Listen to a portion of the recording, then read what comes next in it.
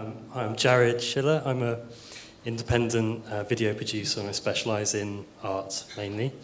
I was just wondering, because another thing that we haven't really heard about, we've heard about BBC and the Arts Council at the top and then the arts organisations underneath them. But what about the artists themselves and bringing artists along on this journey? How will this impact on them and what their role is? What will be their sort of challenges? Good question, Jared. Jane? I think it's about platforms. I think it's about the need for centralised infrastructure. I think that the kind of things that we do around event aggregation, you could do, and I know that there are people already doing it around how you do similar sorts of things to support artist work, present artist work. And it's around having the right platform that fits the needs of the different kinds of artists working in different ways, that's flexible enough and low cost enough and accessible and blah, blah, blah. And there's a couple. There's a new one that I've just seen that's in development, that's all around, showcasing this, that and the other. And, But how does the BBC, which is a big place, how does the BBC connect with an individual artist? Is there a way in, or does it always have to be mediated through another bigger partner? Well, I think, in a way, BBC in the round is dealing with artists of a certain kind almost every hour of the day. I mean, the writers, musicians, just people coming up with ideas and telling stories and so on. And in a way, part of the conversation, I think, today is about how broadcasters generally use the connectiveness of digital to enfranchise a rather wider group of artists in different ways. And in a way, I don't think there's a one-size-fits-all answer here. That's why you need a diversity of intermediaries and organisations getting sensitive to digital, because I can't tell you how one particular artist would want to exploit the platforms. But I think we have to a degree, trust that we're coming into a generation of artists who probably aren't so much digital artists in the old kind of video artists, but have just grown up in the age of Twitter and connected media and so on, feel that it's a natural part of their life. And as long as we're as open as we can be as institutions, then I think a lot of the push will come from them. They'll be telling us how to use it. Okay. Yep. The guy there on the edge of the...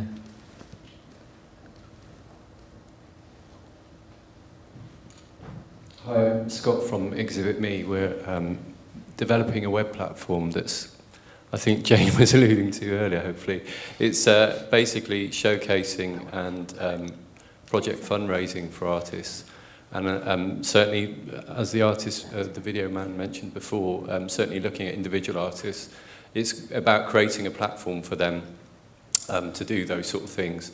The main issue or point I wanted to raise today was it was all sort of very well empowering the artists and the arts organisations to produce this content, but then what do they do with it? What's the kind of end product for it? And also the sort of pitfalls legally and that other IP word, intellectual property. These are quite big scary things for an individual artist to worry about. I just wondered if the panel had any thoughts on that. Well, I think intellectual property is a really big issue which hasn't been particularly discussed. Tom, do you have a view? I sort of go back to the point about confidence, really. I think that there have been lots of projects that focus, for example, on what you might call legal literacy, on enabling artists to actually make decisions. I think that there's an enormous amount of information that's been absent from the decision-making process, so artists looking to not just sell their work, just to present their work on different platforms haven't had the confidence because of rights issues or because of a sense that they're losing ownership of it one way or another, to caricature a moment in an artist's But work. is your view that the current rights setup is fit for purpose? Go back to the Gowes review from a couple of years ago, and it went through this process in great detail. I don't think it's ever fit for purpose because the technology and the relationship to the technology will always change, and the context of production and consumption will always shift. I think that we need to find a position where artists can be more comfortable and confident in working in a more public way to reach different audiences through different ways, whether it's monetizing their work or whether it's just getting their art out there. And I think there's a responsibility for the organisations to work with them to do that, and ultimately for organisations like the Arts Council to provide an environment where artists feel much more confident about being able to make decisions about the implications of their work. And I think it's the confidence rather than the litigious issues that are the most pertinent here. Okay. Okay, the guy on the red shirt. It's Mike Stubbs from FACT in Liverpool. Whilst, of course, FACT continues to develop its experimental work through FACT TV and ArtPlayer and so on, which is about enabling other people to do loads of stuff and collaborate and all the stuff we've talked about all day, we must not forget two fantastic examples. One, of course, is Amsterdam. If you think back to the late 70s and 80s, where there were, like, at one point, 50 artist cable TV stations, where basically artists had to set up their own platforms. There were no censorship restrictions, which I know is something which Lois might want to pick up. And then, of course, one of the hottest artists last year across any art form was Ryan Trecartin, who's, actually managed to do a lot of work online and had about 9 million views across the year without any of our help. So the sensitivities that are being referred to here, the artists actually don't need enabling. They know how to do it themselves, actually. We need them more than they need us.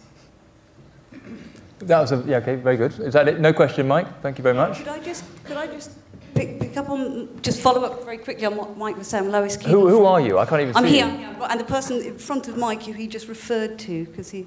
Oh, well, could you say who you are? I'm Lois Keaton from the Live Art Development Agency. And it was just to really reiterate what Mike was saying in the sense of the way the artists are working and to think about digital capacity in relation to sort of context, and particularly around questions of cultural value and sensitivity. And there was a fantastic precedent for these type of collaborations between the Arts Council and BBC a few years ago called Shooting Live Art. I don't know if it was a Roly Keating initiative. And it was a really great initiative because it was commissioning artists to make content for the BBC website, performance artists. But what was interesting in that process, of course, was quite a lot of the work was problematic because it was sort of challenging, difficult ideas. So it raised a whole bunch of issues around censorship, which I do think if we're looking at radical contemporary arts practice within these debates is something we have to take on board. Roly, no doubt that's in the archive somewhere, that work. Yeah. What's your view on the issue of censorship and freedom of speech within the context of people who want to maybe push the boundaries of somewhere like the BBC? Well, I think the whole media industry is on a journey, but I think as a publicly owned and regulated broadcaster, the BBC is always going to have boundaries. That's right and proper. I hope our track record shows that we don't always err on the conservative side of the line. I was involved in ensuring that Jerry Springer the Opera was broadcast, to the nation and so on. So there will always be a disposition as a broadcaster to broadcast, but nonetheless, beyond that, if you look across the World Wide Web, there is a load of content that would and probably should never make it to a publicly funded screen. But nonetheless, we live in a much more open and connected media landscape where I think, just to build on the points that have just been made, in a sense, who needs who here? We're trying to ensure that the organised, purpose-driven cultural space grows effectively here and organises itself well. But it will meet coming the other way, all manner of creative energies as well. And there's a lot of creativity that just will happen in the digital space that probably won't worry too much about intellectual property issues, for instance, and probably won't worry so much about boundaries. That's, in a sense, for them to do, but it's probably not the focus of the discussion we're having today. I just want to ask Tom a question. In his talk, he briefly mentioned this idea of a skills gap, but I don't think you identified it. Sorry, And I think it'd be quite interesting to know, given the nature of this partnership, where you, from your external perspective, see the shortage of skills within the arts sector when it comes to digital. Crikey. I suppose to really simplify, I think there are different types of skills gaps. I think that there are skills gaps in terms of understanding the potential that digital offers, understanding what it can do in terms of changing your business models, in terms of creating different kinds of value through your practice, whether you're an individual or an organisation. I think that there are technical skills gaps, of course. And there always be issues around how you bridge those skills gap as technology changes. And that slightly relates to my point about the sense that there's a digital imperative in that it's always, arts organisations will always, to some extent, be behind the curve in terms of their ability to invest in technology that is of the moment. I think that there are legal skills issues which we mentioned, and it does relate, of course, to confidence, but just in terms of how you leverage different kinds of value from your content and from your experiences, what the business models for that are, how you monetize, but actually there are cultural issues there in terms of when you monetize as much as how you monetize or should you monetize. So legal, commercial and technical. That's quite a lot.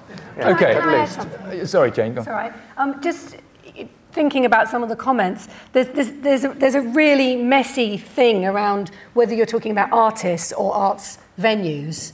That you can't apply the same things to. I mean, there are loads of, Mike's quite right, there are loads of artists who don't want a trusted brand under which they will gather. I mean, that's just not what it's about. But there are a lot of people who want information about venues and artists and what's happening and that kind of stuff. Or they might want to know what's on, or they might want to engage in conversations around objects or something that's very different from an artist-led creative agenda, and the Arts Council's obviously remit is in both of those areas, and the digital capacity bit is very different, I think, and the kinds of platforms will be necessarily serve different purposes. Although, so the point being? The point being that you can't have, there isn't one solution that fits all, and that you need to kind of think around the platforms that are going to support, back to the point I was trying to make about who is it for and what are you trying to do? And that question goes as much to the BBC and the Arts Council around this project.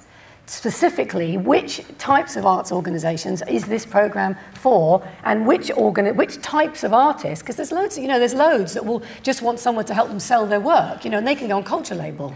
But there might be other people who don't want, they're not making things to sell. It's a conceptual thing, So it's the right platform for the right thing, and segmenting at the kind of strategic level of this programme what you're actually trying to do. Okay, thank you. Yep, guy with the hand up and white shirt. Thanks. It's John Pretty. I'm Relationship Manager for Creative and Digital in the South East for the Arts Council. I just wanted to make the point that we've been talking about individual artists, we've been talking about relationship making between artists, BBC, Arts Council, digital and whatever, and introducing organisations.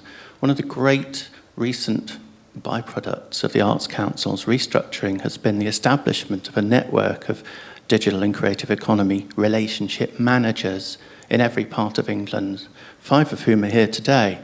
We'll probably come and find you.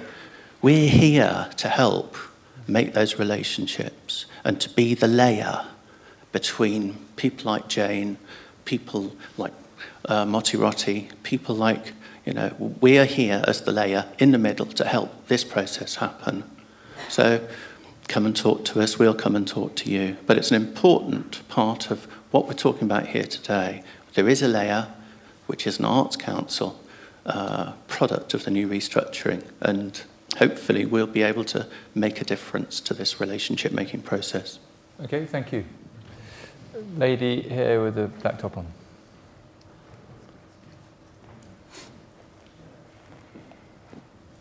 Hi, I'm Stacey Coyne from the Bush Theatre, and I manage bushgreen.org, which is our digital platform for playwrights to collaborate and submit their work to be considered for production at the Bush.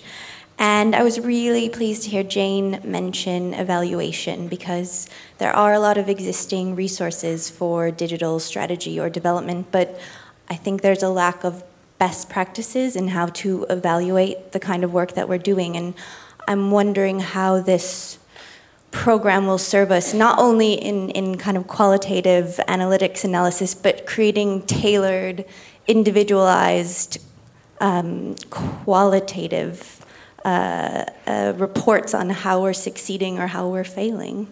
What would be your criteria for success and failure?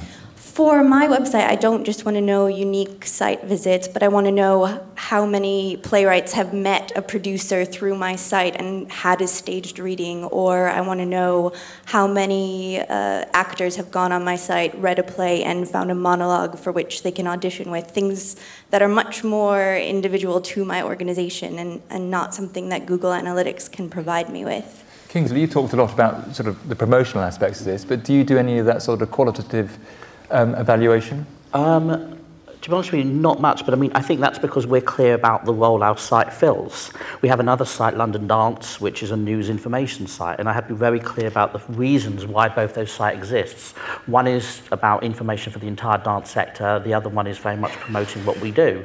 And I think, going back to the thing, we had to make a very clear decision of what our aims were, and then come up with a sense. So my evaluation for the Sadler's Wells site is based on the idea of the traffic we get, the sales we get, how people move through, taking risks, trying new work. And that, if I get people looking at things and trying things, then that's a good thing. For London Dance, it's actually more about a space where I'm judging on the how people are using the site to engage with dance who've never engaged before, trying to bring on people who are critics. We're very keen on developing critics, so we're doing a whole thing. And the evaluation will be how many of our critics who work with us then go on to have work published elsewhere. And I think it's very important that within each area of the site, there's a clear understanding of what it's for. And the same thing applies to why you use Twitter and why you use Facebook. I had this thing where someone said to me, put our Twitter feed on the homepage. I'm like going, no, that's not what it's there for. I don't want to show it off there. I want to use it specifically for its purpose. And I think that brings back to what was being said earlier about when I go to a lot of these talks about digital, it's interesting because sometimes I go to them and I'm surrounded by people who are in marketing, and other times I'm surrounded by people who are artists. And it is a huge gap between, those, and what artists want from it is a very different thing to what the marketing people want. And I think, again, understanding where your position is and actually understanding that, for artist issues like, the rights issues are so important, they have to be worked out, how they actually, the means they're judging success are very different to maybe an organisation which is just looking to drive sales to a live event. Okay. Back there. I just wanted to ask,